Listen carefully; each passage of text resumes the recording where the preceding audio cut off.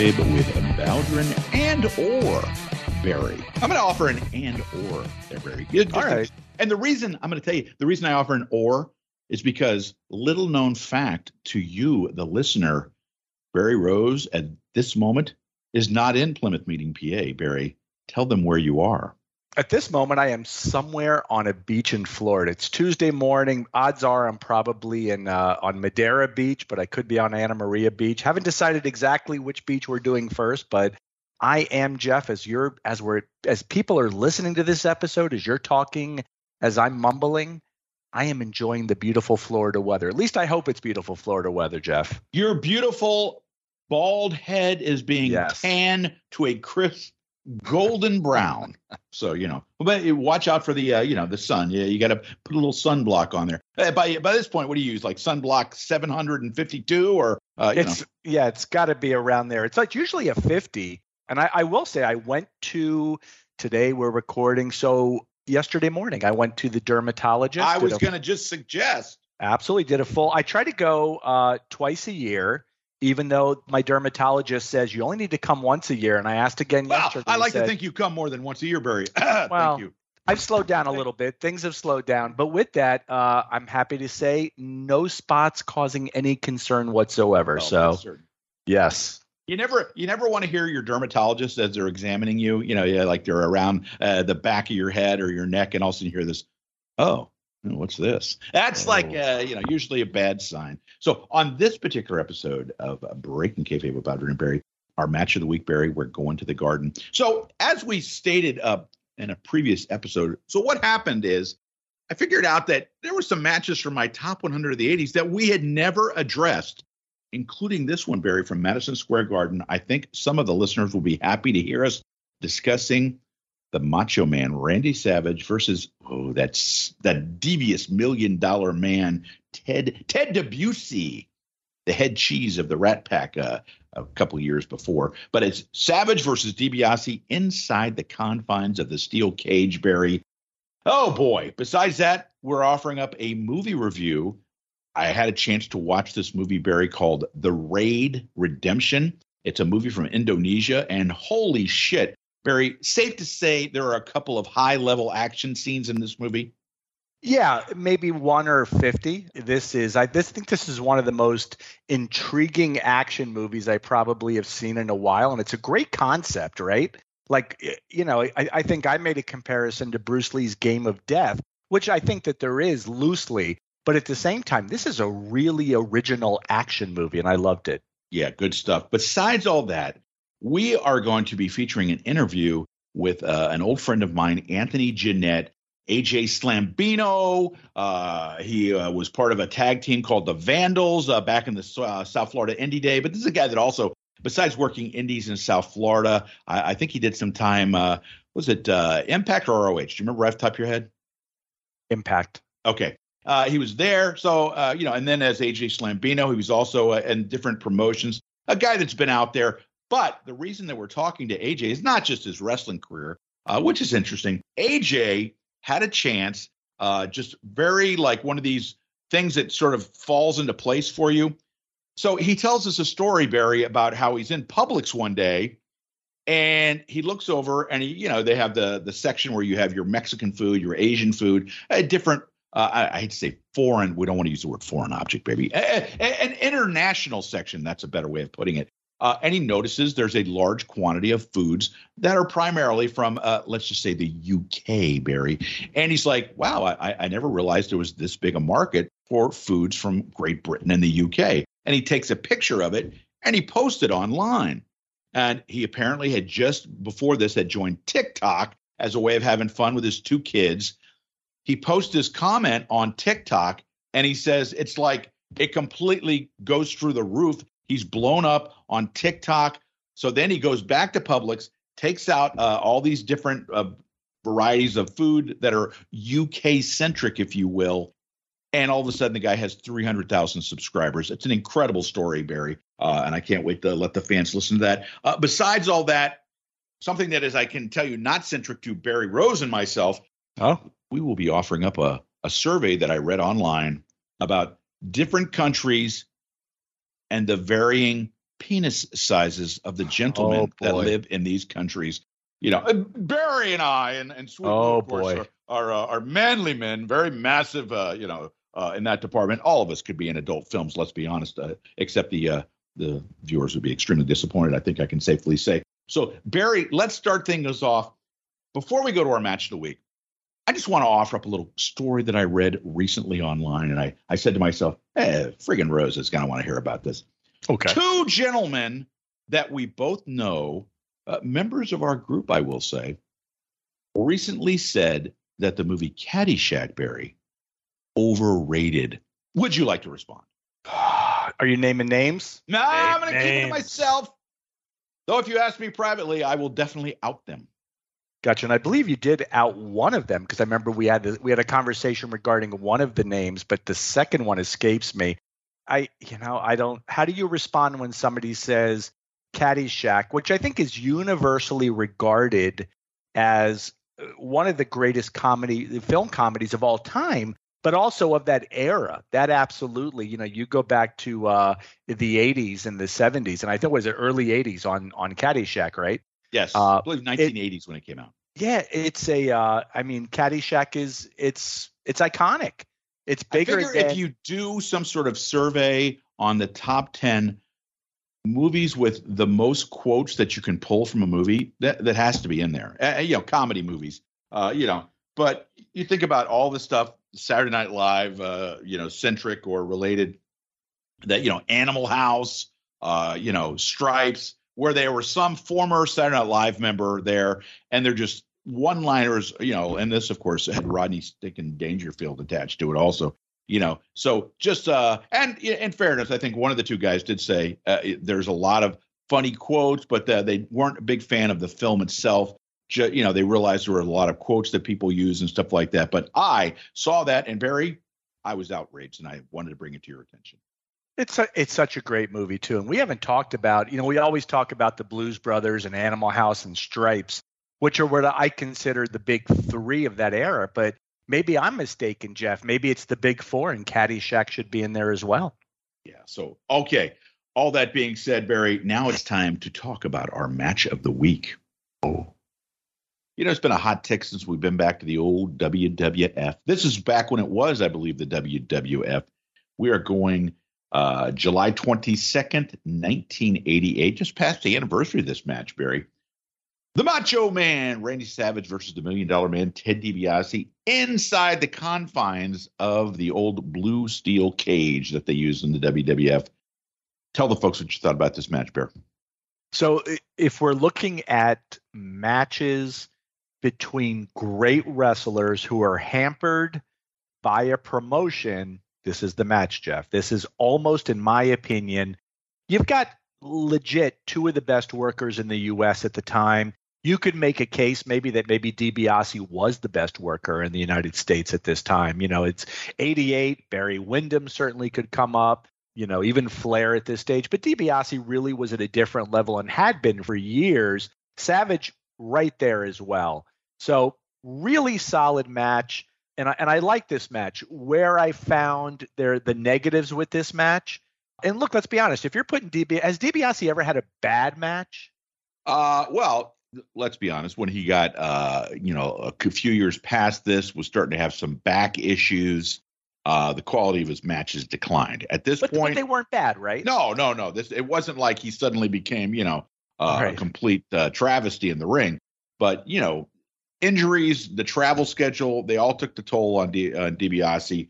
Just to go on with what you're saying, DiBiase in the WWF was certainly the marriage of a great wrestler, a great performer, and a great gimmick. You got to give him credit for that.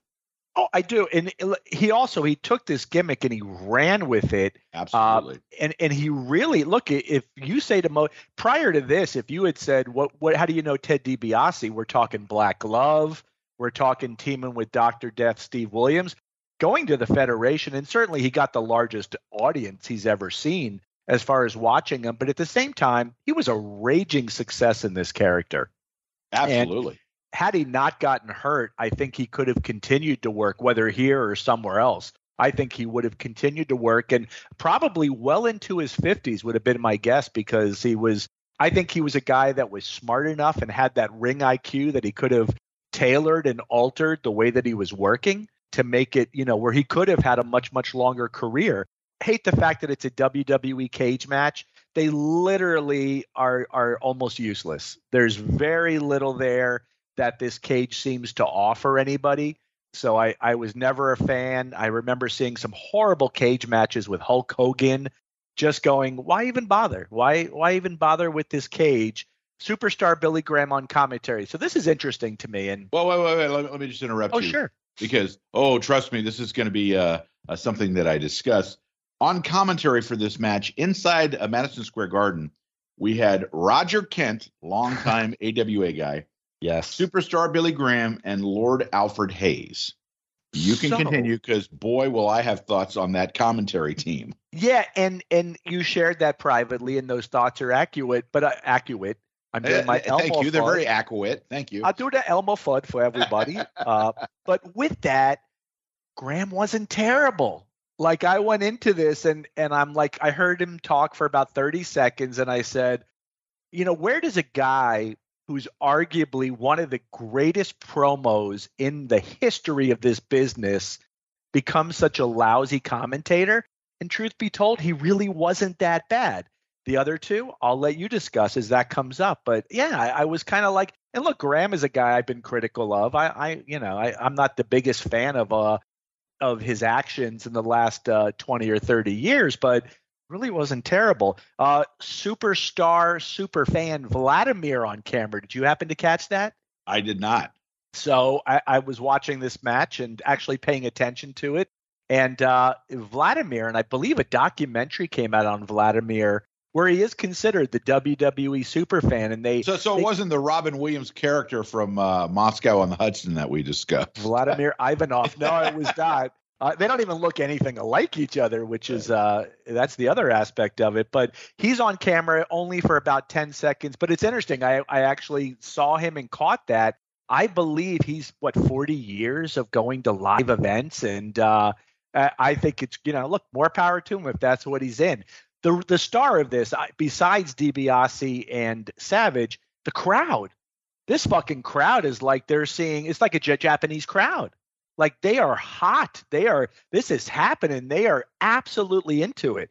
And Jeff, they're so into it that at the ending, there's a fan. There's a guy wearing a red bandana on his head, starts to climb the cage. And what's happening is Savage is trying to get out of the cage. He's climbed. Savage is the babyface. Because they have that rule in the WWF that you win the match if you get out of the cage. That's how all cage matches should be as well. I feel. I just think you need to have a different rule, but again, it's wrestling. What does it matter? But with that, Virgil's up there and he's punching Savage. A fan gets up there. He's within inches of Savage and Virgil. And it's great to hear the commentary, because the commentary immediately, you never want to attempt this. Fans should never get involved. So I thought that was really odd. They pull him down, but here's the odd thing. We've seen this many times. When fans get involved, they usually get the shit beat out of them. They get dragged to the back where they get the shit beat out of them a second, third, or fourth time. This fan doesn't get thrown out, and you can see him in the crowd. He's like in the second row. He returns to his seat, which is absolutely hilarious. He was climbing at the top of the cage. Where the fuck was Richard Dawson on this evening? Because he wasn't working security, that's for sure. Security. So security pulls you off of the cage as you're assaulting the wrestler for the most part, and just make sure that you safely get back to your second row seat. Makes no sense. That was odd, but with it, I really did enjoy this match too. It only goes 10 or 11 minutes, maybe 12 minutes. It's super quick, but these two guys. But Jeff, I throw this hypothetical at you. And I know that we've discussed this with Savage, maybe DiBiase as well, but I know we have Savage. If these two guys, who I don't think, DiBiase especially, but these two guys really weren't capable of having horrible matches. Savage had a program with George Steele, make with that what you want, but that, George Steele wasn't a wrestler. He was a worker. He was for entertainment purposes, but he wasn't having great matches, and no one would ever accuse him of that. But if the NWA at this time in '88, which was kind of a critical period right there, if the NWA had gotten Savage and DiBiase together and had taken both and brought them to the NWA, could that have changed the course of what things were happening in this country? Not talking about worldwide rights or anything else, but in the U.S., could that have changed? Certainly, the in-ring work in the WWF would greatly suffer, because I don't think there were a lot of guys. Bret Hart's one I could think, right? But he was still in a tag team at this stage. But great singles wrestlers in the Federation in 1989. Who else did you have besides these two? And you may not know that answer, because I don't.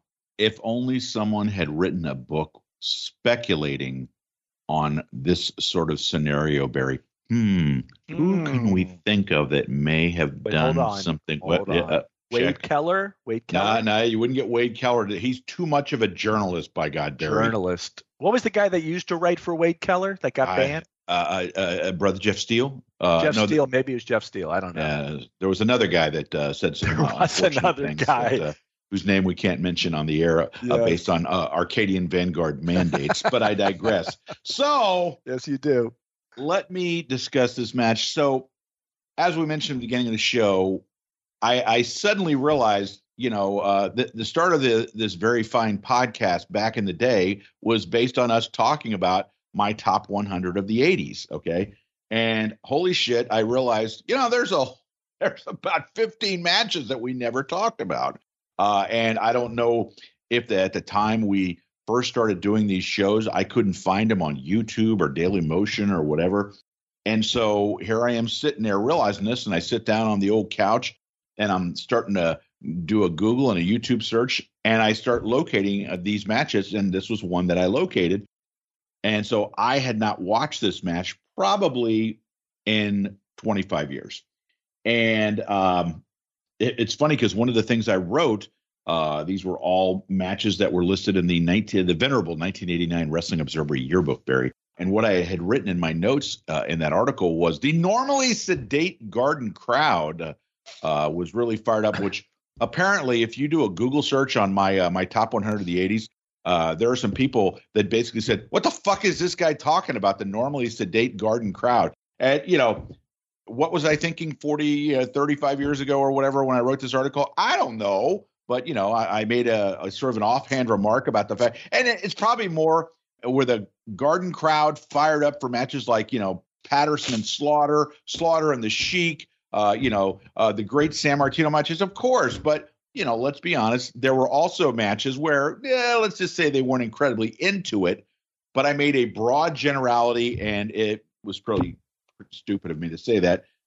But let me talk again about the commentary crew here of Roger Kent, Billy Graham, and Lord Alfred Hayes. Now, Superstar Billy Graham, one of the all-time great heels in the wrestling business, especially during the 1970s. Correct, Mundo? Oh, absolutely. Okay. Lord Alfred Hayes is a guy that basically became a caricature.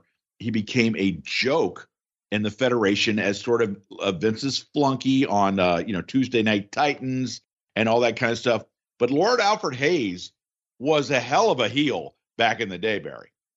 Oh, Lord Alfred Hayes, when he came to Florida in 1980, I had never heard anyone ever speak like that. And when we saw British wrestlers, I don't think we ever had a British heel in Florida, first off. Guys like Tony Charles, I think he was from, where was he from?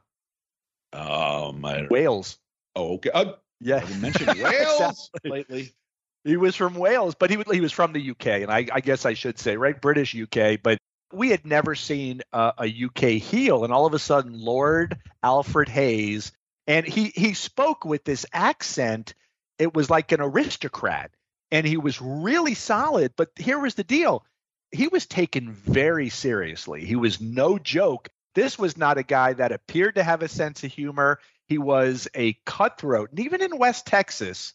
When he was out in West Texas, there was a match he had, and he got such a push where he beat Dory Funk Jr. for the NWA World's title, but the decision was reversed. They, of course, played that into an angle that they worked off of for months. But this is the level of talent that Lord Al Hayes had. Yeah, he was a great heel. He was very arrogant, like just to the max. And he was so well thought of as a guy, giving promos and speaking, that when Bobby Heenan left the AWA for that almost a year and went down to Atlanta for a year, that Vern brought in Al Hayes to be his lead manager, his lead heel manager. Yes. And so, that's when Vern's territory was absolutely on fire. And so that speaks very well to what Vern thought of Alfred Hayes as a figure to do promos, a managerial, figure. So the fact that you see guys like Billy Graham and Lord Alfred Hayes sort of like as, just so much less than what they were is really kind of sad. Roger Kent is just, he's not good. I was going to say, what's your excuse for Roger Kent? Yeah, no, he just, just not good. You were talking about Billy Graham being, you thought very solid on the mic. The one thing that really was distracting to me was Billy Graham's obsession during the match with Miss Elizabeth and her weight.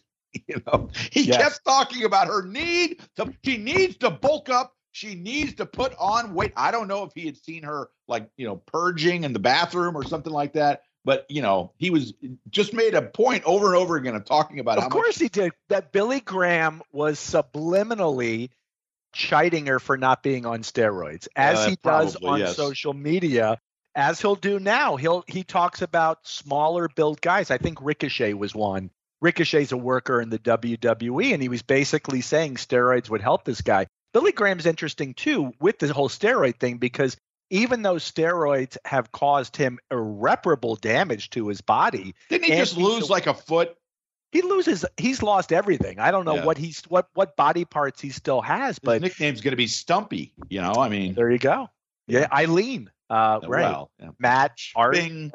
Ding, Bob. But with that, steroids completely, in many ways, I think, ruined his life. Yet he's still a champion for steroids and will stick up for them. So I wonder if that was his way, because this was aired on television on, I'm assuming, Prism or one of the networks back there, or the MSG network, that was his way of saying she needs baby to get in the gym and lift weights and take the steroids.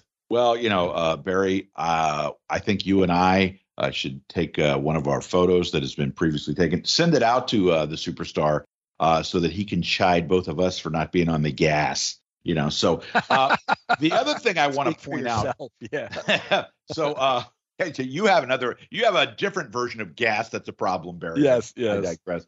So the other guy that I want to talk about, because we have when he deserved it, and there's been more than one occasion when he deserved it, we have shit on Virgil. Okay. For the pandering and autograph shows and all that other kind of stuff. But my question to you that I asked privately, Barry, is this the best version of Virgil that we've ever seen? Because I thought he was absolutely fantastic in this match. He was exactly what he had to be and be successful at it. So the answer is yes. And we discussed this off air. And Virgil, look, he gets a lot of shit because, let's be honest, once he turned babyface against DiBiase, it was over. So whatever he's done the last 30 years or whatever, that 35 years, didn't matter. But as what was his job? What was he it was the bodyguard or bodyguard? All right. Whatever it was, he did it right. He did it perfectly. Yeah. And he is like, I don't know if he did like a bump in the dressing room. That's your drug vernacular there, Barry. I don't know if you're familiar with that term. Did a little paging Dave Flaherty. Well, I was going to say, did a little toot ski or something like that. But I mean, he was bouncing around like a pinball at ringside. He was interacting with the fans. He was part of the match. He was climbing up on the cage. My man was on fire. And I was like watching this match going, as great as Savage and DiBiase are, what the fuck has gotten into Virgil, man? He is moving around because, let's be honest, part of his character, like when he was standing next to DiBiase while DiBiase was cutting promos, was to stand there with a scowl on his face and not say a damn word. I can't even remember if I've ever remember hearing what his voice sounded like with him cutting a promo. Not that he would, blow anybody away with his promo ability, but that was part of his gimmick, was to stand there, scowl at the camera, and not say a damn word, but show the arms, which, he had, I don't know, maybe talked to superstar Billy Graham at some point in his life. I don't know. I'm just going to say maybe. But no, he was fantastic in this match. DiBiase is a bump machine in this match. Savage, of course, this was still when he was in his prime. As you said, two of the best workers, at the very least, the best workers in this country. They were both fantastic. What would it have been like if Savage and DiBiase had left and joined? Honestly, it would have been great to watch matches with Savage and DiBiase against guys like Flair and people like that, or Ricky Steamboat in the NWA. But we also have to remember that inevitably somebody in Crockett would have fucked up the situation. Sure. This was when Dusty was kind of starting to hit the skids as a booker. His time was over. They did not have a really anyone in the background that was going to take.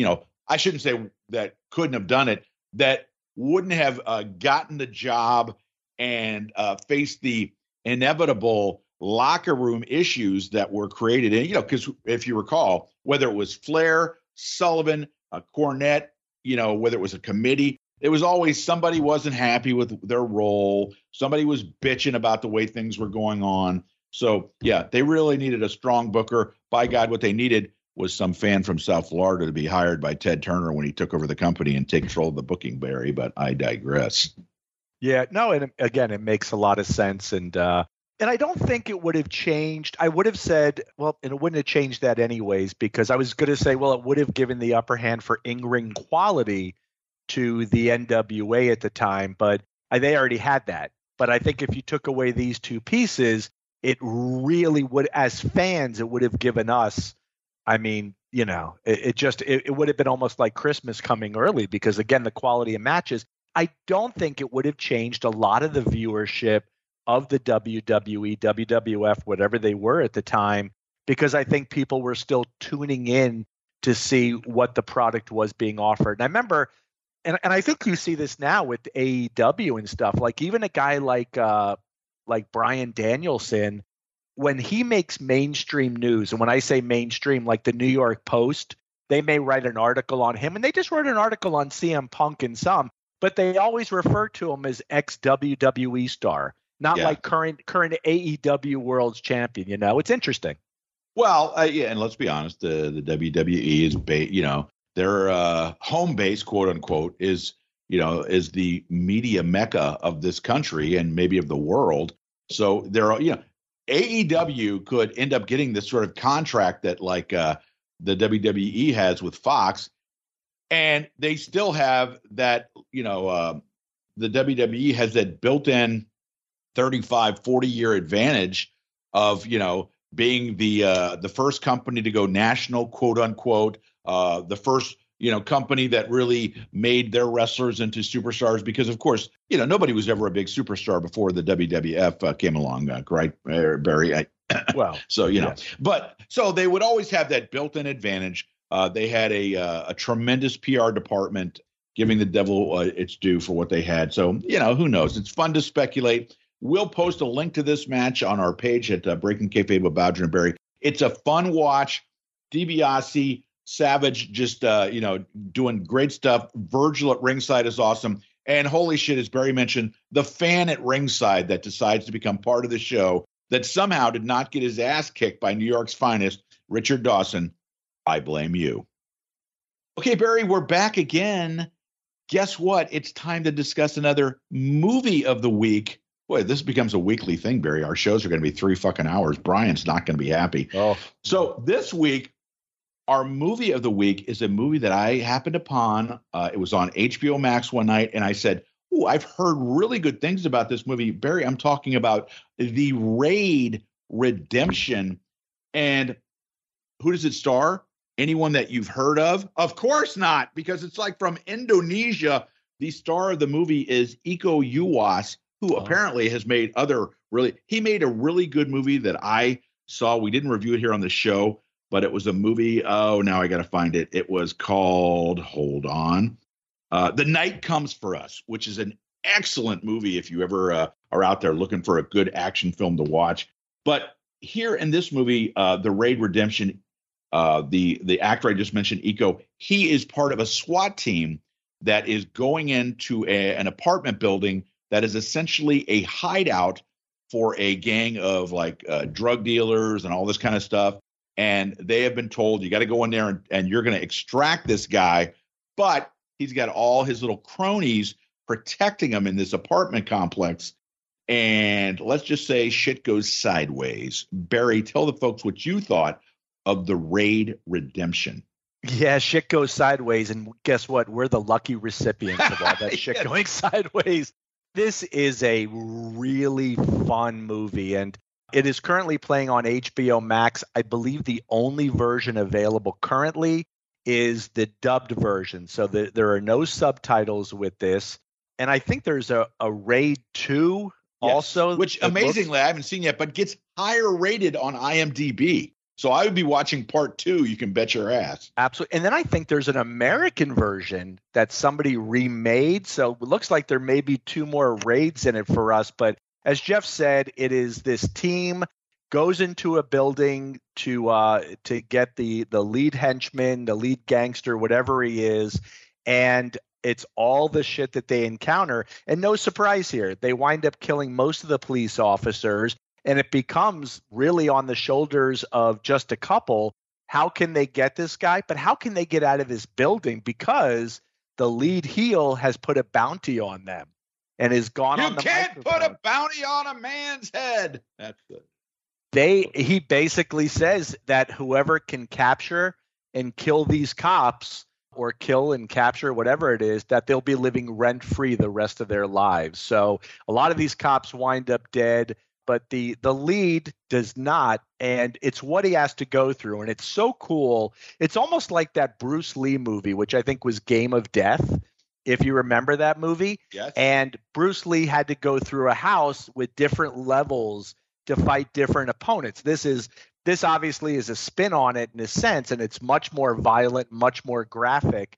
But there are some great characters here. And I don't know shit about Indonesia. I can tell you that it looks really interesting to me because, you know, like the one of the guys who I think is the lieutenant looks like Robert Klein, the actor, you know, it's like, but he's Indonesian. Like I don't, I somehow they look Asian, but some look German, and there's like Caucasians that are speaking Indonesian. So it's very interesting, but you and I talked about this. There is a character in here named Mad Dog, and Mad Dog is the right hand of the henchman, of the main heel, the main villain.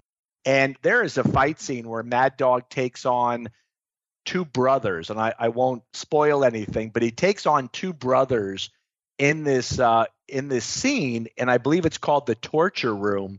And the fight scene that takes place, I think, is maybe I know we did fight scenes, best fight scenes, top 5 fight scenes. And you saying that, that's what I recall too. We had done an episode where we discussed our top 5 favorite fight scenes in movies. And as I watched this, I was like, holy shit, this scene absolutely belongs in one of our top 5. Right? Because it's not just a great fight scene. It's the fact that it goes on for so fucking, you know, longer than you think. It's not like long where you go, oh my God, is this gonna? No, it's just, you know, a lot of scenes like, you know, where you have people fighting. It's like relatively quick, maybe 30 seconds. This goes on for a few minutes, and it's like you seeing these guys take to use a wrestling term, taking these bumps, and you're like, holy shit, how's he going to get up from that? And then they get up and they keep fighting. And they're hitting each other with everything they fucking got. And it's 2 guys against this one guy who, as Barry said, his name is Mad Dog. And he is a tremendous heel in this. That's all I'm going to say. Continue, Barry. He is. He's that. We always talk about the next level heel. He's the next level heel. This is not something that you see every day. He's that good. And he's a little guy. It's not like we're talking about a gigantic guy, but he is just a tremendous You're quite never drink before you record. Tremendous. Well, maybe coming up on a Patreon though. But other than that, tremendous martial artist. And this scene, I think the beauty of this scene is that this is not a quick 1-2. There is a lot of pain being inflicted here. I will say, with the great fight scenes of all time, you turned me on to what I think is one of the great fight scenes, and that was, I believe, Eastern State with Viggo Mortensen. Eastern Promises. Eastern State being the local penitentiary up here. So I get them confused. Eastern Promises. But that scene that takes place in the sauna or spa. Bathhouse, yeah. Oh, fuck. I mean, that Naked was. knife fight. Oh, that was worth the price of admission. I would say those two are probably my favorite fight scenes now. Anyways, this movie, highly recommended. Not for everyone. If you like a lot of action, if you like blood and guts, if this is your movie. If you like kung fu films, this is absolutely the film for you. So let me just tell you, the movie came out 2011. It's an hour and 41 minutes. The very beginning of the movie, there's a scene where he's talking to his wife and he's talking to his father, and then they get on it's not really a bus. It's the vehicle, the SWAT team's vehicle that's taking them to the location. And they're discussing what they're going to do, how they're going to go in and extract this villain, from his apartment complex that he lives in. And that all takes about, 10 minutes. And after that 10 minutes is over, literally you have about an hour and 25 minutes where it's nothing but fucking action. You don't have a moment to breathe. And you're just sitting there going, holy fuck, do I get a little moment to breathe here? And no, you don't. There is gunplay. There is, martial arts. There is axes to the head. Benji, do not let Antonio watch this movie until you screen it first, because there's some pretty incredible deaths. There is a scene, Barry, I don't know if you remember this, where a guy is like thrown over a balcony and he lands on his back. Oh, and the way I don't know how they did that, the way the actor has his back bent, or whether it was like some sort of CGI or whether it was like just a dummy, because people's backs don't bend that way. And when I first saw that, I was just like, oh my God, how did they fucking do that? There are some of the best fight scenes that you'll ever see in a movie. A guy whose movie I've seen, but I've done movies by guys like, not only Bruce Lee, I've seen movies by a guy named Tony Jaa, who's a tremendous martial artist.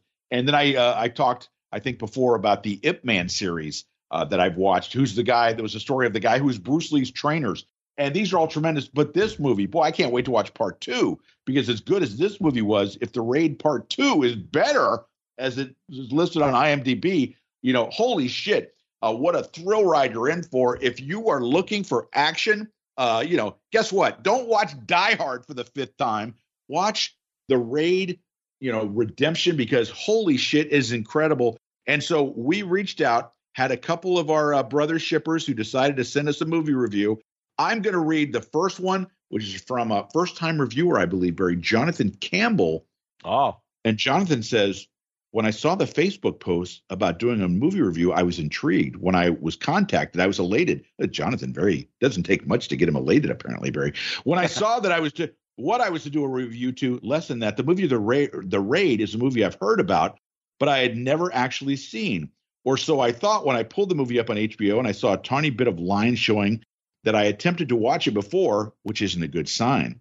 I have no recollection of seeing this movie, which is great because I can give you an unbiased review on and thoughts. Just a word on my review philosophy. Oh, apparently he's got a philosophy, Barry. Oh, well, excuse me. I like that. I'll be straightforward about what I like about a movie, compare the given movie, and let you make your decision. I'm pretty straightforward, mid to late 40s movie fan. I like action, dialogue, decent storytelling. Don't make me regret wasting the past 2 hours, and I'll generally be happy. This guy's awful fussy, Barry. My continuum. Well, sure, he's philosopher. Yeah, in my continuum. Excellent use of the word continuum, Barry. I think that's the first time we've ever used that word. So congratulations, Jonathan. Goes from all dialogue, the movie Clerks, to all action, John Wick. Thumbs up on your John Wick comment there, Jonathan. With Tarantino being the best I've seen in merging of the two. Barry, he's a Tarantino fan. I like this guy. Yeah, automatically Barry likes the guy, yeah. Yeah. Regarding the given movie, I've read it was one of the first of the new generation of Asian action movies. not my genre. And I can say I generally dislike dubbed movies, mostly because it seems they don't even try to get a reasonable voice for the character. I will give a bonus nod to Barry. Here's another one we're going to like. I'll give a bonus nod to Squid Game because the story was so intriguing and enthralling that I got so sucked in it didn't matter. Anyway, the movie's greatest deficit is that I haven't seen it. Watching it so late in the game, it looked to me a mid-level cross between John Wick and Judge Dredd, the good one. Solid, realistic action and fight sequences. The attempt was made to make an emotional connection with the main character, Rama, hard-boiled Sergeant Jaka, think Tom Sizemore, and Lieutenant Wahoo, not Wahoo McDaniel, his name is Lieutenant Wahoo, who looks like Chris Jericho-era Ricky Steamboat, and the equivalent of a bunch of Starfleet-era red shirts as they go floor to floor to take control of a fortified apartment building from a drug lord. Honestly, some nice kills, solid if unspectacular fight scenes. I don't know what movie this guy was watching. Decent plot twist. If I'd seen it before the other mentioned movies, I may have liked it more. But it was a bunch of stuff I'd seen before, and the overdubbed voices wore on me. I'm sure there were lovers of the genre that will defend it, like us, Barry. And for those that like this kind of stuff, this is the kind of stuff they'll like. As a generic popcorn-eating movie fan, I give the movie 2 stars based on the below scale. 1 star, I'm dumber having watched this. 2 star, I can think of things I could have done instead of watch this. 3 stars, this was a reasonable use of my time and money, but I wouldn't go out of my way to watch it again. 4 stars, I would definitely make plans to watch this again or stop to watch it if I came across it. 5 stars, a classic, I would consider watching it again immediately. Thank you for your review, Jonathan. 2 stars, he can think of things, Barry, that he would have rather done than watch this movie. Well, what would that? And I'd watch a Tarantino film, maybe. Yeah, apparently, yeah. So, Barry, I think you have a review from Billy Enix. I do. Billy Enix, and I should say too, I met Billy last year at a fan fest in the Carolinas. Nice good guy. Yeah, good guy. And I don't think he had been a part of the brothership until that. He was, it probably still is, good friends with Roman Gomez and Terry Holbrooks. No, just the opposite. I think that friendship is what landed Billy into our group. So always grateful for that. But Billy sending in this review, The Raid Redemption was a mile-a-minute action gore fest that looked like a cross between your typical Stallone Schwarzenegger action film of the 1980s and an old-style Bruce Lee kung fu flick. If you are looking for action, this is for you. If you're looking for a deep plot twist-filled movie, don't bother. I noted initially that I understood what they were doing, but not why they were doing it. The fight sequences were very entertaining, though not very realistic. Okay. They were high-flying and brutal, but no one would be able to survive one of them and continue, much less keep doing it for over an hour. I mean, at that point, and this is me obviously, it's like Crouching Tiger, Hidden Dragon. Great movie, fun to watch, but people aren't like floating through the air as they're fighting with you for like 2 minutes, right? So is he trying to say Crouching Tiger, Hidden Dragon is not realistic? I think he is, but let's be honest. We're all here based off of, we wouldn't be here if we weren't based off of a love for professional wrestling. Let's be honest. That's not really realistic. You ever see a street fight with arm drags and drop kicks? It doesn't. Are you trying to say in a street fight, no one would throw a Von Erich discus punch? I would love. You wouldn't try to apply the claw. Oh, the claw, right? You wouldn't lock somebody into the spinning toe hole. Yes. So yes, much like professional wrestling, this movie does take artistic liberties, but you have to suspend disbelief in order to enjoy it. So after a while, I found myself losing interest in the action as it was total action overload. I can't say I disliked the movie, but I doubt I will seek it out again in the future. Love, Billy. Love. Well, he didn't say that. I was going to say Billy really trying to ingratiate himself here. So our last review is by Mark Wiggins. He writes, thanks for letting me be a part of this. Okay, this was like New Jack City meets Assault on Precinct 13. The Assault on Precinct 13, good. That's a very good reference there because there is a lot of similarities to that.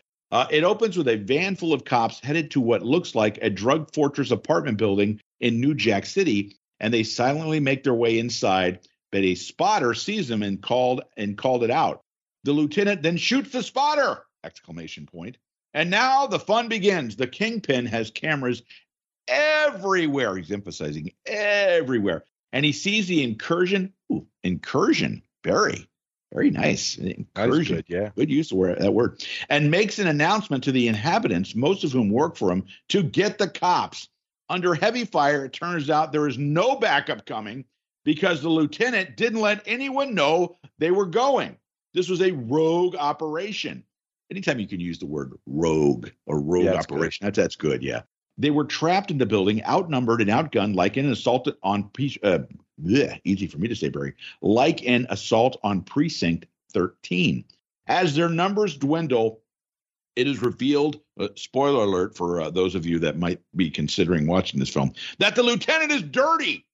Yep. And the lead cop has a brother. On the other side, the Kingpin's enforcer fought the brothers to almost a standstill until a piece of fluorescent bulb to the throat did him in. That was a good kill scene, by the way, Barry. The fluorescent bulb to the throat did him in. The lieutenant makes his way to the Kingpin's room and tries to leverage a deal, but the Kingpin laughed and said, "They sent you here to die. I know which cops to pay, and they want me here." Frustrated, the lieutenant kills the Kingpin. They then tries to shoot himself, but his gun is empty. The last two cops arrest him, and the brother escorts them to the gate out. It was submitted and had a Train to Busan vibe without the zombies. I was pleasantly surprised by how much I and the wife enjoyed. He let his wife watch it with him. That's quality, Mark. Good stuff. That is. I like that.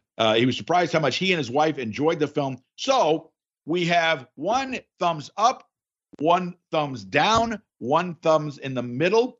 I can accept people that don't always like the movies that we recommend. But Barry and I, much like Siskel and Ebert, which one are you? We're men. Yeah. We're men. We're manly men. And this is a manly man film because there is a lot of the body count, Barry, got to be in the hundreds. What do you think?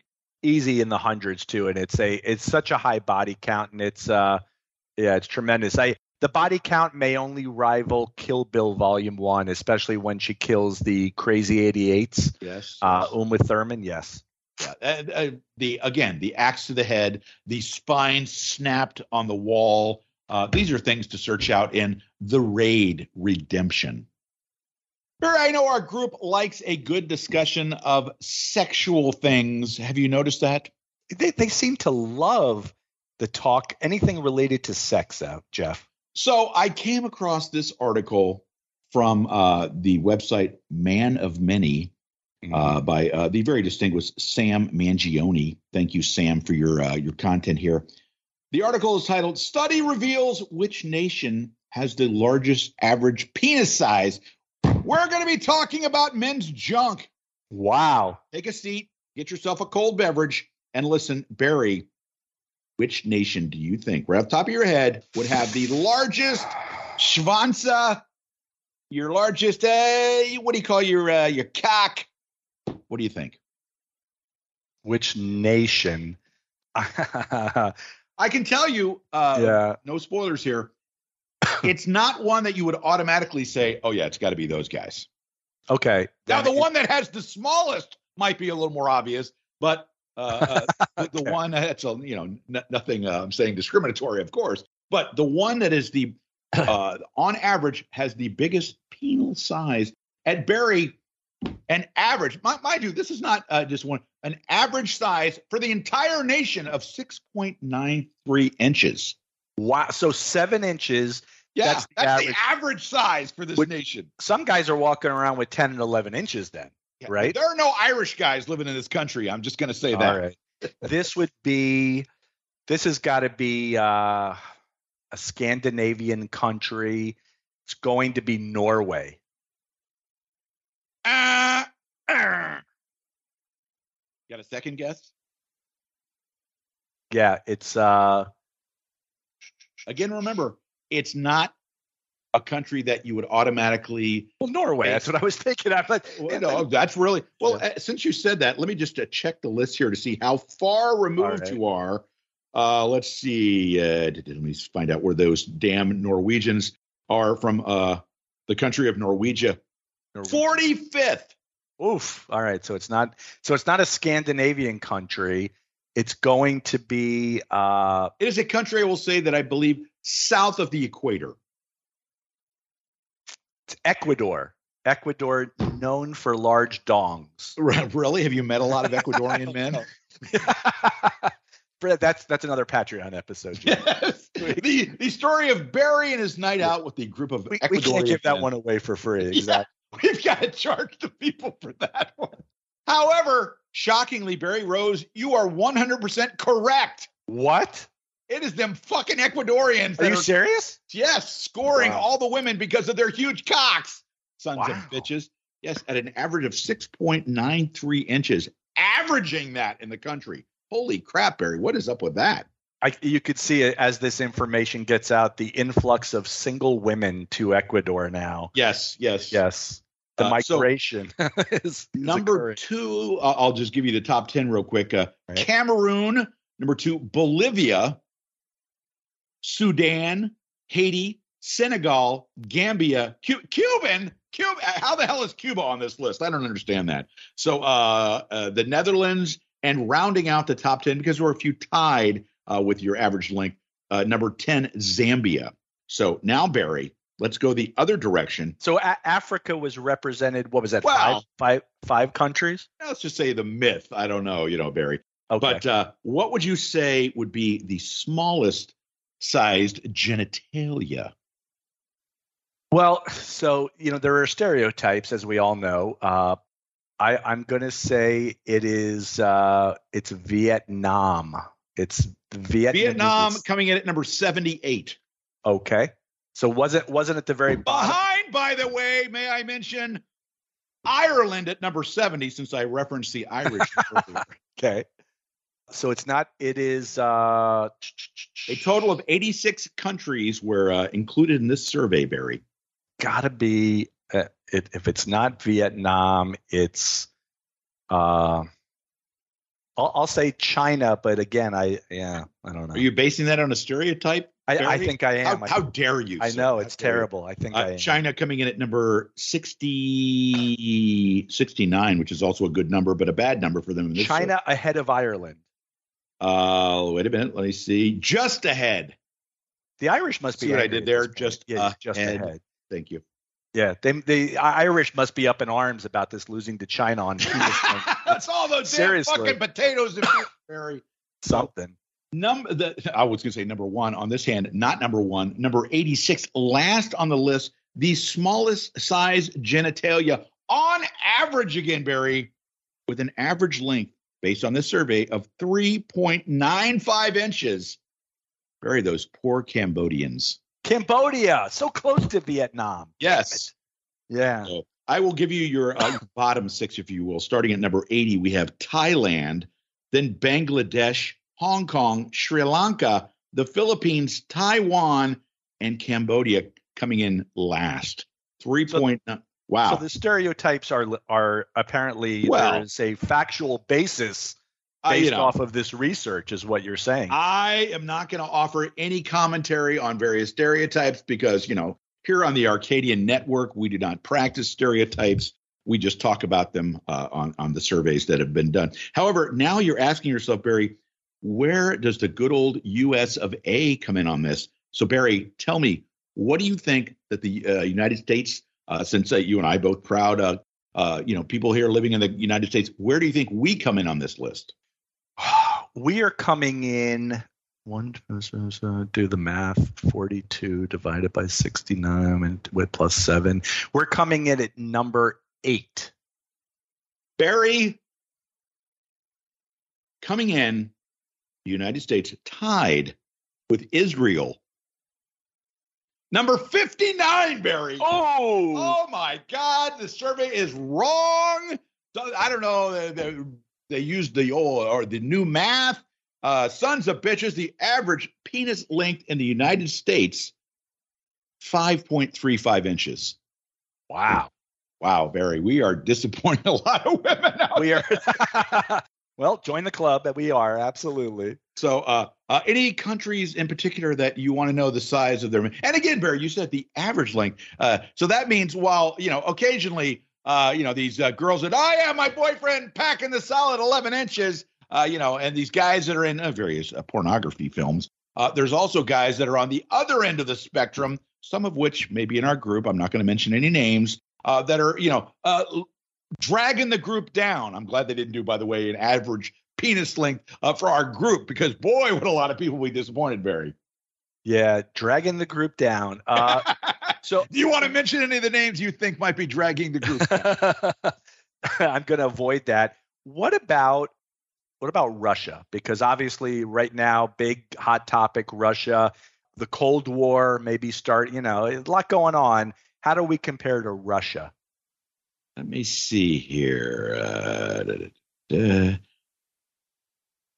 Going through the list here. Mongolia. Actually, I don't see Russia listed, whether it's because they are broken down into different groups. I don't see that. No USSR, nothing like that? No, nothing like that. They are not on. You know what it is? Putin said, I'm not going to have you ask my countrymen that question. That's what it is. And that's a reason why there's a war. So, Barry, if there's one thing that you and I like talking about, it's number one, it's wrestling. Porn. That's one we're not recording. All right. But it's wrestling. It's food. Am I 1 for 2 so far, or 2 for 2? How am I doing? You're 2 for 2. Absolutely. Thank you. That's I can do no math, as you know. So, I was looking at the old Facebook the other day and saw my old friend Anthony Jeanette, AKA AJ Slambino. And, here's a guy that wrestled as part of the tag team with the Vandals, the Slambinos, and he's got his own friggin' TikTok channel dedicated to food. So that's a really good combination. Anthony, welcome to Breaking Kayfabe with Bowdrin and Barry, my man. Hey, guys. Thanks for having me. We do appreciate it. So little background info for the listeners. Tell us, in your days of youth as a wrestling fan, when did you first start getting into wrestling? We always like to start at the beginning. Tell the folks a little bit about yourself as a wrestling fan. Who were you into? When did you start? Well, as far back as I can remember, my dad, he was a wrestling fan. He still is today. He watched wrestling, so I, at probably 3-4 years old, started watching wrestling. The earliest I can remember, I remember WrestleMania 3. I remember trying to stay awake because I was falling asleep, and I kept we were at my grandmother's house in New York, and I was getting a paper towel and wetting it, or a cloth and wetting it. And I kept washing my face to stay awake because I didn't want to miss the show. So that's what I remember, my earliest memory of wrestling. And I fell in love with it then, and I've been watching it ever since. So who was the first guy that really grabbed a hold of you and said, yeah, I really like this guy, or a heel that you really hated? Who was the first guy that really grabbed your attention? Well, Hulk Hogan, of course, especially WrestleMania 3. Huge fan of Hulk Hogan at that time, as a little kid. And I loved George the Animal Steel because I thought he was just so weird. And I was like, okay, this guy's weird. It's pretty cool. And Ricky Steamboat. I love Ricky Steamboat, and I love Macho Man. Those were like the first group of people I really liked. I really didn't hate anybody. I loved everyone. I just thought it was so cool that I didn't even care if they were a bad guy or a good guy to me. It didn't matter. So. Yeah, and then I think that's an important key too, because when I was a little kid watching wrestling, and I think the first time I ever saw it, I was probably 5 years old. I think my favorites were the guys that were doing jobs on TV wearing masks, like a Mr. X. For whatever reason, I just kind of attached myself to that. Anthony, without knowing your age, and I'm not going to ask you because, Jeff, I am a gentleman. Isn't that correct? That's true. I've heard that, yeah. But were you around during the old territory days? No, I don't care. I'll tell you my age. I'm 41. Okay. So, yeah, I mean, I WWF was what I remember first.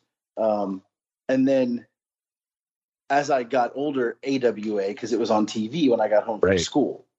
So it was on ESPN. So those were the two that I watched as a kid, primarily. So when you got into wrestling, and I mentioned that I remember you as part of the Vandals tag team. Who was it that you approached about training to be a wrestler? And what's our time frame? What year are we talking about? So 1998, 99, I was in high school. I was a senior in high school, and we used to do wrestling parties for all the pay-per-views and everything at my house. It was a big deal just because my dad was into wrestling. I was into it. My brothers, a lot of the neighbors were. So we would do pay-per-view parties, and one of the kids that we always used to invite over, his name was Nick. And Nick, he was a year older than me, and Nick had heard about a wrestling school down in Miami. You talking about Nick Mayberry? No. Oh, okay. No. His name was Nick Rowland. I'll Okay. never forget that. I don't even talk to the guy anymore, but I'll never forget that because he approached me and said he had found a wrestling school in Miami. We were living in Boca Raton, and it was called Rusty Brooks School of Hard Knocks. And he knew that I was a huge wrestling fan, obviously, and so was he. And he said, we should all go. Let's go and check it out and see what happens. And I was like, oh, hell yeah, let's go. Like, let's do it. So we packed into a car. I think we packed into 2 cars because there was quite a bit of us. And we went down to see Rusty. He was at his house in the backyard. The ring was set up. And we all said we want to start training. And that was the beginning of it that day.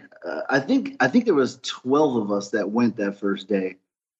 But by 2 weeks in, everybody quit but me. I'm the only one who stayed. Everybody else was like, I can't do this. So they all quit. But I stuck to it because I loved it. So if you don't mind me asking, who were the guys that were, other than Rusty, that were doing the training? So Flex Magnum was there at the time training. You had Rusty and Flex. They were the 2 main trainers. Norman came around quite a bit at that time. Just Norman Smiley. Right, Norman Smiley. He was around quite a bit. And then, you had Blackheart Dave Johnson. He was there kicking my ass every day. You had Casey Thompson at the time. He was hanging around there.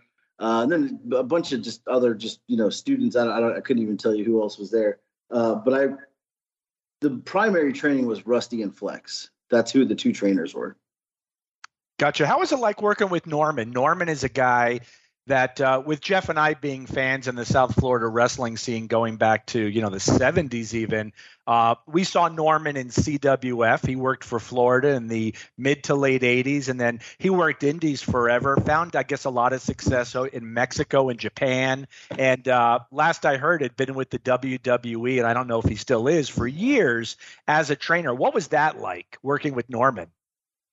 He is the nicest guy. He still works for WWE. He is a trainer at the Performance Center still. Super sweet guy, still is to this day. I've seen him a couple times, just at NXT shows or stuff like that, and always a doll to me. And even a couple times I reached out, he got me some tickets to some shows, so I could take the kids. But really, so he didn't say WWEtix.com. Did you get my meaning there, Barry? Yes, I got that. That's a private joke, Anthony. Please continue. I'm sorry, I didn't mean to interrupt. I'm sure somebody got you with that, huh?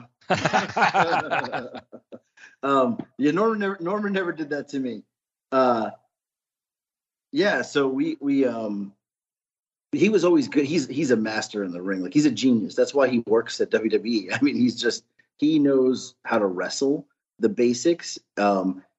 There's 2 things I always remember about Norman when I was, and when I was training. I mean, he was, in WCW.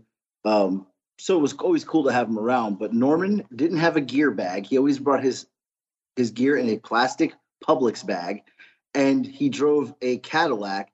And I always used to say, you got WCW money. Why are you driving a old Cadillac and you don't have a gear bag? You have a plastic bag. That was always the 2 things that stuck out to me. But I guess he was notoriously cheap. That's why. So. Well, I won't tell if you don't, Barry. So let me ask you, I mentioned about the Vandals tag team.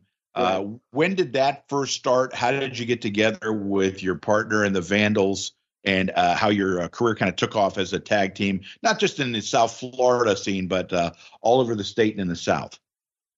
Yeah, so we went to high school together. So he was not part of the initial group who showed up to the that first time of training, but we played football together. And after everyone quit, I was still going, and I was like, well, I don't want to go by myself. It was like an hour drive every, hour back and forth. So I said to him one day, to my buddy Eric, I said, hey, you want to come to wrestling? Like, we were just finishing high school up. Neither of us were going to play college football or anything. And he was like, yeah. So he went, and he was good too. And he stuck with it. And we were singles wrestlers. I was kind of doing my own thing. And then he was Eric Stratton was the name. Eric Stratton III. That was the name that Rusty gave him. That's Eric Stratton Otter from Animal House. Yeah. So Eric Stratton III. He's pre-med, isn't he, Bear? Someone's ringing my door. He's pre-med, correct. Pre-med, pre-law. What's the difference, Jeff? Yes. Yeah, so Eric Stratton III was the name that Rusty gave him. And he was supposed to be like a Triple H, like the arrogant Triple H from back in the day. With like he was from like, he gave him some town in Connecticut he was from. But then we were like, wait a second, why are we not tagging? So we asked Rusty, could we start tagging? And Rusty said, yeah, it's a great idea. So we decided to go by the Vandals. It was a name that my real brother had thought of. Joey had wrestled too. He was part of the original group, but he ended up quitting. He got hit in the head with a tennis racket by Fabulous Frank, if you remember him, and split his head open. So he never came back after that. So we decided to tag and go by the Vandals, and we were going to be brothers from the mean streets of Boca Raton. Now, anybody that's ever been to Boca knows there's not a mean street there. So that was the joke, but we had such good chemistry together because we were such close friends that I knew what he was thinking. He knew what I was thinking without even having to talk to each other. Like in the ring, it was amazing. So, we started getting booked. Rusty got us booked all different kinds of places in Florida.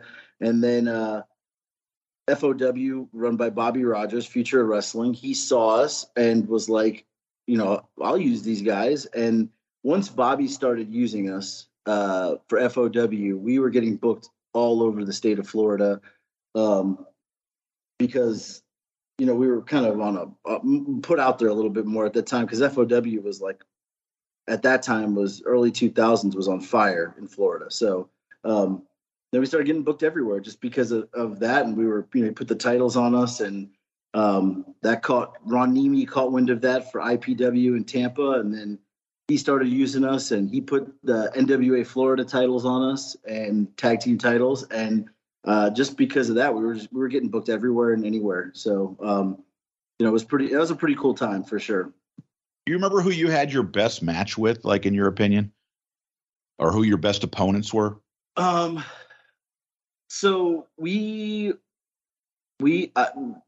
would say, as much as, rest in peace, Dave Johnson, the Blackheart, we worked with Dave Johnson and Hack Myers so many times. There was two teams. They were one that me and Dave could get in the ring and work a match without ever having to talk about it.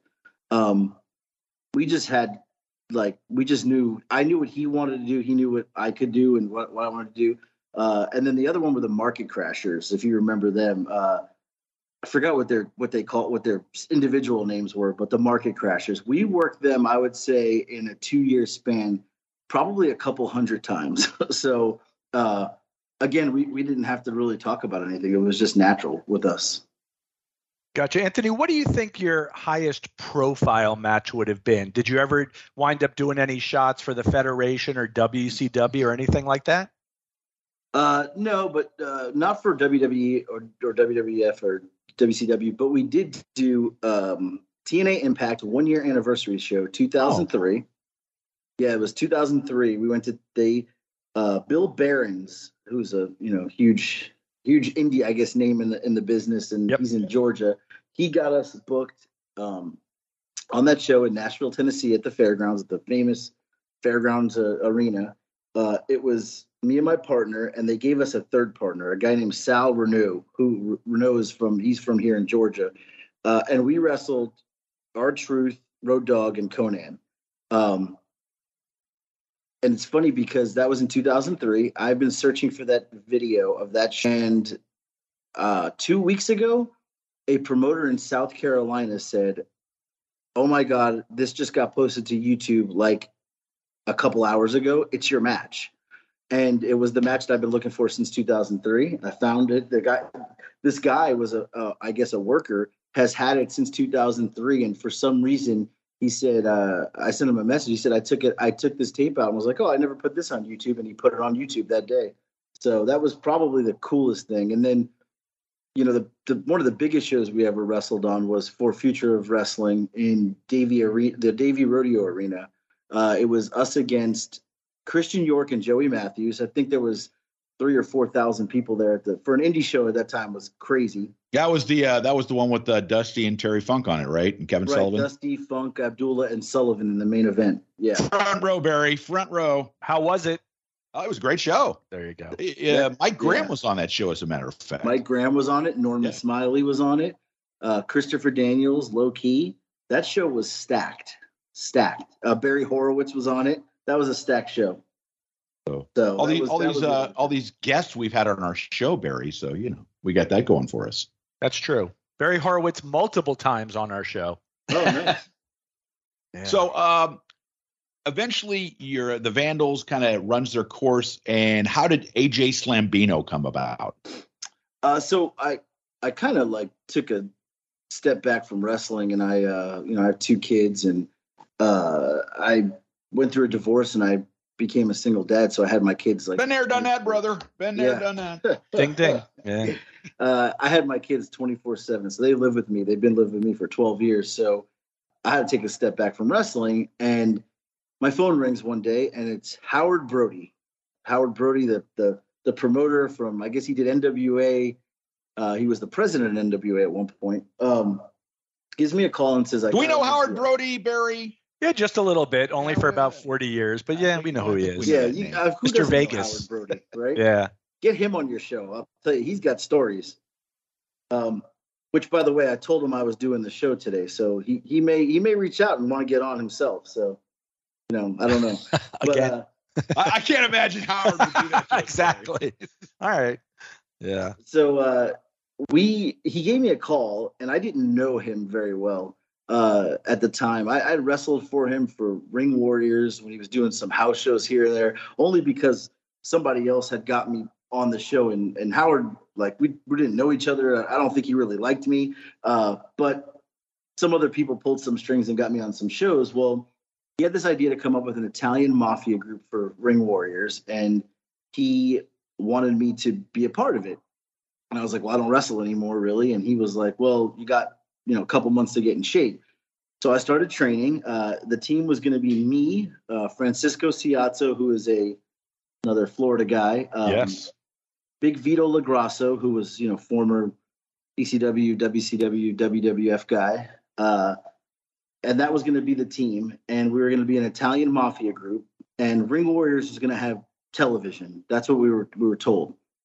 So we do the first round of it. I get in shape. I start wrestling again. And we do this round of tapings. And I hated it. I absolutely hated it. I thought it was the worst thing ever. I called Howard that next week and I said, I don't want to do it. I don't want to do it. I said, it's awful. And he's like, why? I said, because Big Vito LaGrasso, who has been everywhere, I get it, isn't letting me be me. And I said, I don't want to do it. I feel like I'm some fake character who is reading a script and it sounds awful and I can't stand it.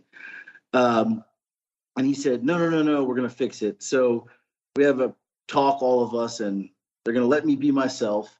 So when we came back for the next round of tapings, they allowed me to just be me. And it was a lot of fun. And I was like, okay, all right, I can stick with this. I can do this. It was just, I was able to be the character I wanted to be. And the whole Ring Warriors thing that time didn't work out. So it kind of like, it fell off. Everything stopped. There was really no TV.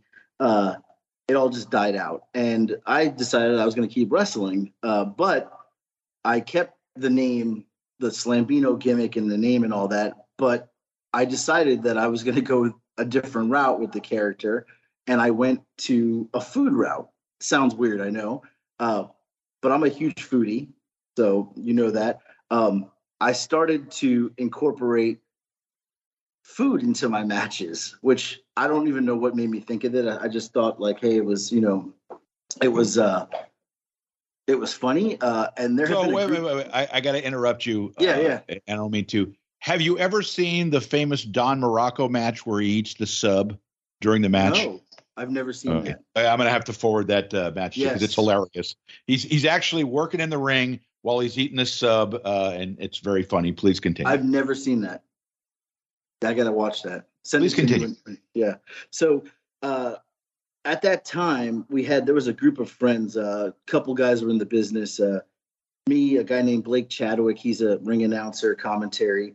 And then there was another guy, Sean Prime. He was a worker down in South Florida.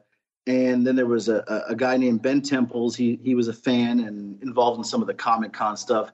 And then there was which I'm sure you probably know, the super fan, Jackie Johnson, Double J. He's passed away since.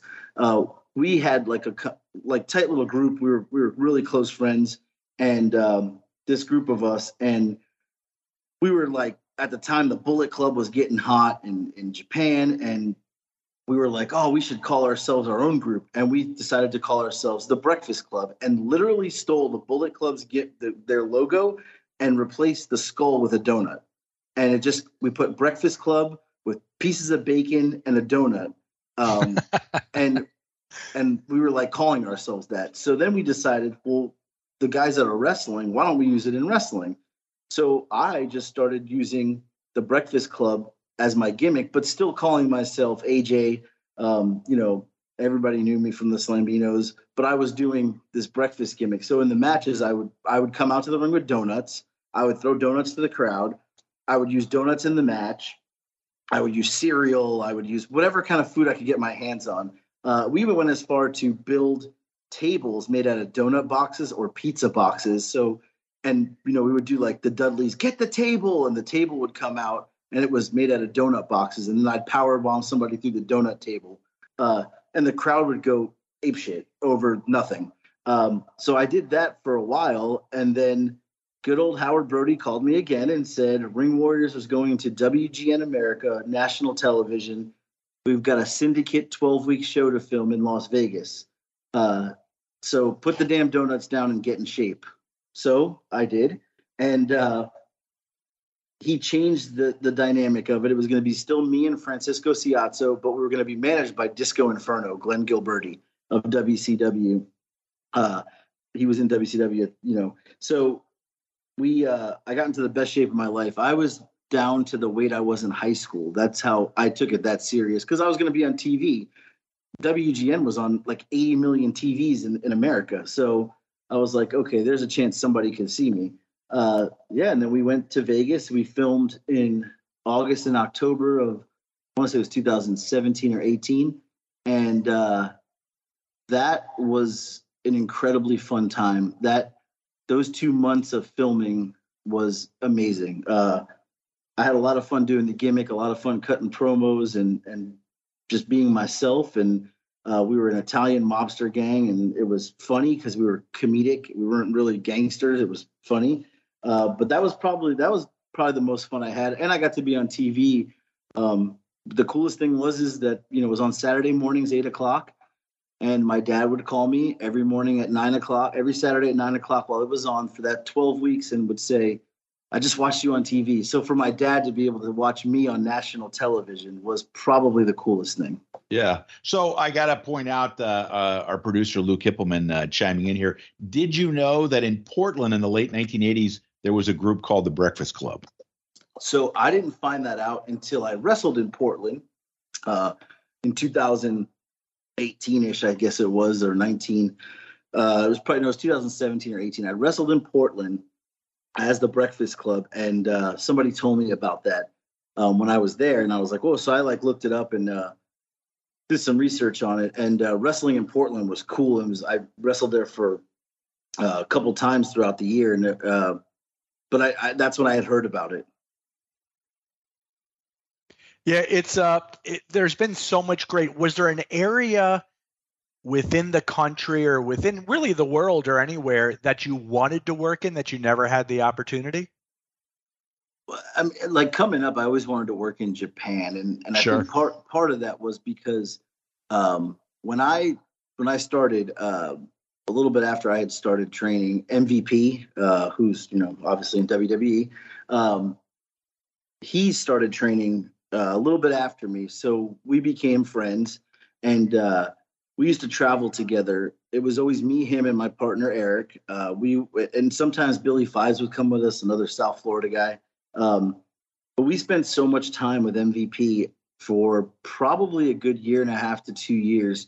He was a huge Japanese wrestling fan, and he would show us all these VHS tapes he had. And I was always like, it'd be so cool to wrestle there. And that was his dream too. And he ended up obviously going there. He was there for New Japan. He was the first American, I believe, IPWG or IWGP champion, American Intercontinental champion. So he got to live out that dream. I never did. I did have a tryout sometime early 2000s for New Japan it was in Tampa at the school that was owned by Steve Kern and Jimmy Del Rey. We did a tryout, and they thought I needed more size on me. That was the only feedback I had. Bad feedback I got was put some size on, which I didn't understand at the time. I was 20 years old. I was like, no, these guys can go F themselves, put some size on.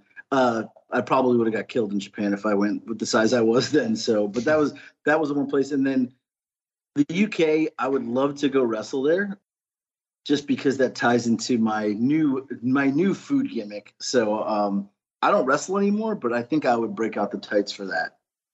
So let's move on now to your latest venture and how that got started. So you discussed when you were doing the Slambino thing, how you would incorporate food in the matches.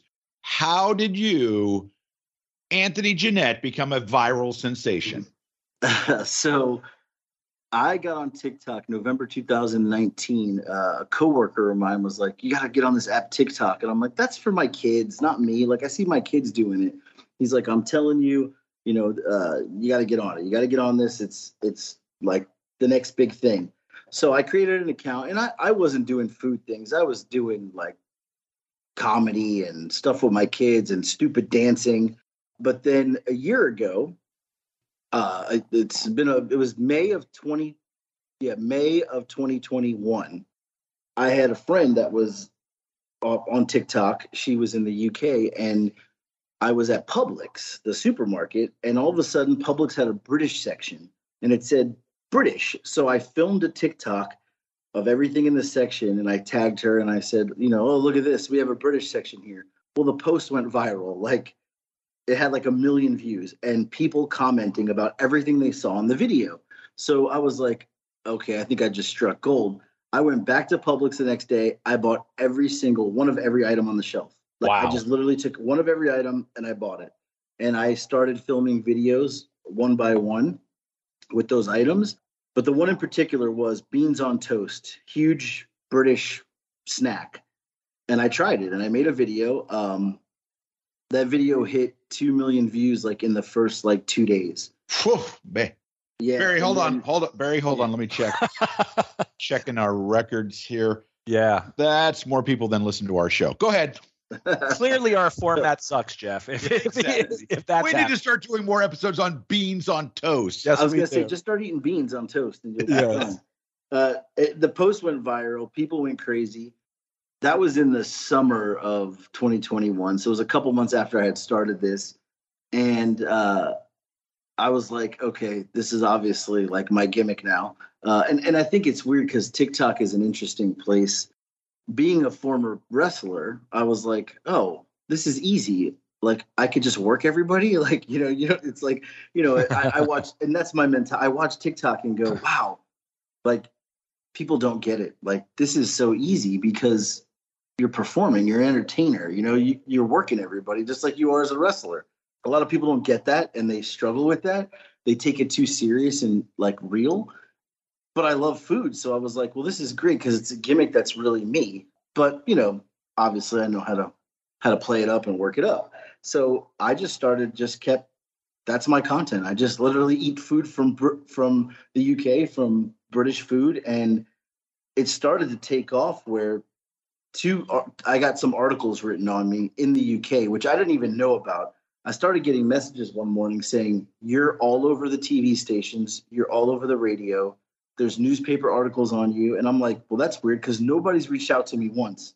Lad Bible, which is I guess an online article, and then Daily Mail UK, they both did articles on me, which are huge publications, online publications. Yeah. So once that happened and it got on the radio and it got on TV, everything I did went viral. Like it didn't matter what I posted, there'd be a million, people just watching and viewing and stuff. So it was pretty wild how that happened. But yeah, that's where we're at today. I'm still doing the same thing, still eating the same food, but now I get people sending me food to my PO box. Sometimes I can get 5-6 packages a week, and then I've got some connections with a place here in Marietta, Georgia. It's a British store, and they take care of me, and we've got a good relationship, so that's been pretty cool too. So in understanding that, I won't even say love of British food because I haven't asked you what you really think about it yet. But With that, I guess and then I'll tell you what I think of British food. But I certainly don't want to offend any of your 3 million followers. So or John Lee, we don't want. Or John Lee will kick my ass, obviously. So I got to be really careful about that. But really, this whole because you walked down the aisle that had UK foods, and with that, why did you decide UK foods? When I've walked down the international aisle and you've obviously got Mexican, you've got kosher, you've got Asian, all different types of Asian. What was it that drew you to the British or the English version? For me, it probably would have been the Cadbury chocolate, Jeff. I love that. Yeah, there's that. Yeah. Well, because I figured too, you eat Mexican food and Asian food and everybody eats that everywhere, but to see some of the stuff I had never seen before. So in that section, I was like, okay, I've never had beans on toast in my life. I never even thought about eating beans on toast. So I was like, this is different. Nobody really, and especially from an American standpoint, my whole thought wasn't even I thought Americans would think it was cool, which it's totally opposite. I have almost no American followers. Americans could give 2 craps about me. So kind of like us, Jeff, very similar. I was not going to say almost that. Identical. Yeah. That's funny. Yeah. So that's how it happened. I mean, it was different. And I love Cadbury. So that their chocolate is far superior to our chocolate. Yep. I'd agree with that. So Anthony, our man Lou Kippelman chiming in, wanting to know, have you had the opportunity yet to try any spotted dick? So no, but I do. I've seen it in Publix, and it's funny because not to bring Howard Brody up again because I don't want to put spotted him dick. Yeah, you said it. Right, and I don't want to put him over more than once. But he actually trust me, Howard's sending you a check as we speak. Oh yeah, exactly. Right. Sure. He actually mentioned it the other day that have you tried spotted dick yet? And I haven't. I haven't tried it. Nobody sent it to me yet. So, but I guess I could buy it. Well, there's some really silly names. There's obviously spotted dick, which I knew somebody was going to go for, and I'm not going to bring this up, but cigarettes obviously have another name over in the UK. But then you also have bangers and mash, Yes. and while it almost sounds like a movie I saw when I was about 15. On an old Betamax. Did you go through the beaded curtain to get that? With a fake ID, Jeff. I had to do that, absolutely. Yeah. But with that too, and then you eat bangers and mash, and it's actually pretty good. I will tell you, there are 2 foods that I got. One which is British, 100%, and I got to totally remember the name. It's pudding. What kind of pudding was it? It's essentially a dessert. You're talking about Yorkshire pudding? Thank you. That's it. Yorkshire pudding. Right. And then there was blood sausage.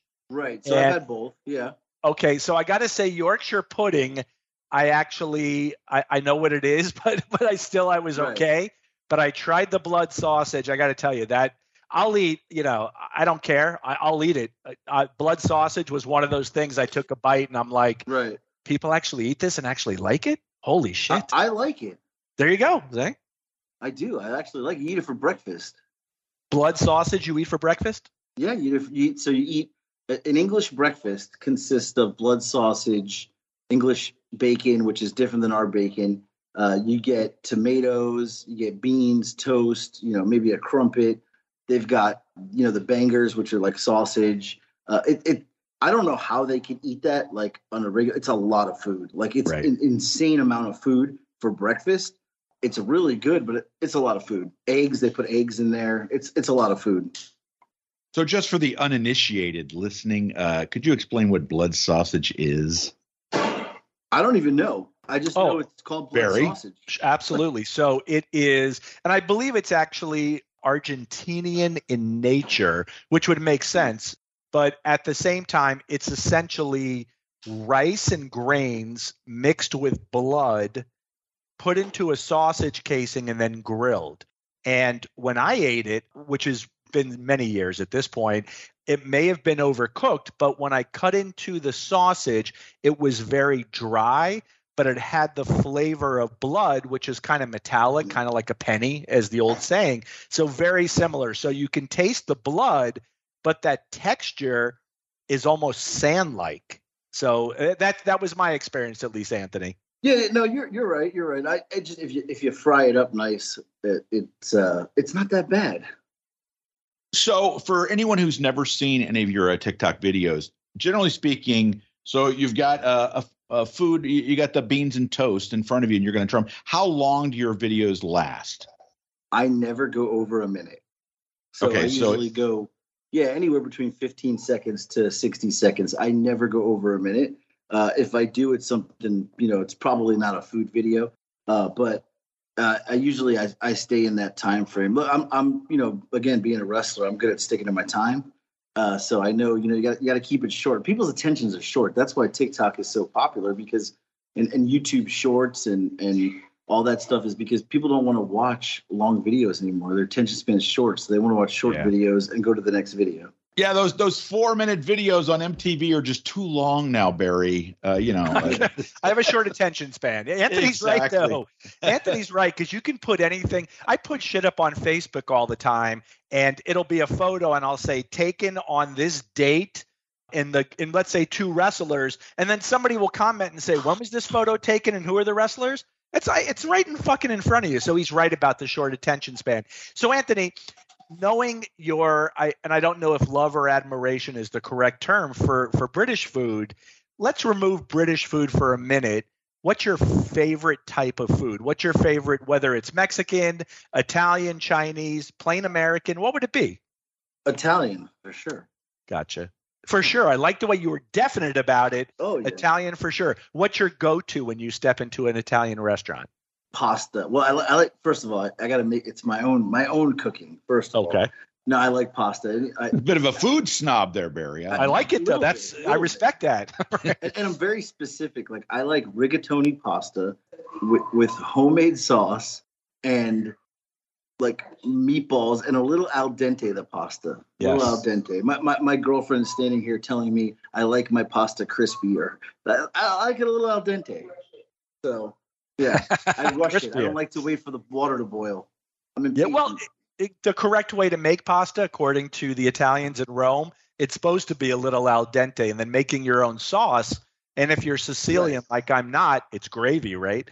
But that to me is such a great way, because I do the same thing once a month. Is I'll make some sauce. Takes me like 5 hours. I give it plenty of time to cook and to boil down a little bit, so it's rich, it's hearty, and then I'll stick it in the freezer, whatever I'm not using, so I have sauce at a later date. That's smart. Yeah, homemade sauce, way to go, though. Absolutely, Anthony. Way to go. Yeah, way to go. It's kind of crazy because growing up, I ate pasta, almost every night. And that's how my kids are now. They're like, they want to eat pasta every night. And now I'm like, okay, we eat pasta 3 nights a week. Can't eat it every night. But sauce gives me like acid reflux. I made a Facebook post today about I'm 41 years old now, and I can't even eat sauce anymore because it gives me like forced acid reflux. I was like, how did this happen to me? Yep. But pasta all the way. That would be my go-to meal. So let me ask you, you've certainly got yourself a following of all these people that watch you checking out and trying the British food. Are you going to stick with the British food for the time being, or are you looking to branch out to a different variety or ethnicity of food? Excellent use of the word ethnicity there, Barry. Yeah. I tried other, like I did some like Italian pastries. No, nobody cares. I did some American stuff. Nobody cares. I've done some German, nothing. 78% of my followers on TikTok are in the UK. So that's all that really matters, I guess, right now. So we'll just stick to that. Yeah, yeah, absolutely too. And I got to say too, I love British people, because I'm assuming there's probably a couple million going to be listening right now. So let's clearly get it out there. We love the Brits. Big fans, huge fans of the Brits. We love everything about the country. The food at times is suspect, but I will say the professional wrestling coming from England is probably my favorite ever. I love the old, they essentially were doing a lot of hooking and shooting before we even understood what any of that meant. So love that. So given that, and I think you answered this. I know from a wrestling point you did. Have you been over to the UK since you've exploded with your videos? No, I've never been there. Wow. I've never been over there. No. All right. So everybody listening at this point, what are you guys waiting for? You've got to get Anthony over to the UK. We've got several of our listeners that are based in the UK, but I'm guessing, you get a sponsor, we get you over there. That would be fantastic, wouldn't it? I smell all expenses paid, Bear. Exactly. That's the goal, so I don't have to pay for anything. Yes. So why don't you real quick tell the folks who are interested in checking you out on TikTok, how do they find you? What's your TikTok address, if you will? So all my social media is under the same name because, branding and all. It's AJ Slambino. So if you just put AJ Slambino as one word into YouTube, Facebook, Instagram, and TikTok, I'll come up, and then give me a follow. So, all right. Well, hey, man, we certainly want to say how much fun we've had talking wrestling and food with you. I want to encourage all of our listeners to give you a look on the old TikTok and watch you experimenting with the British food.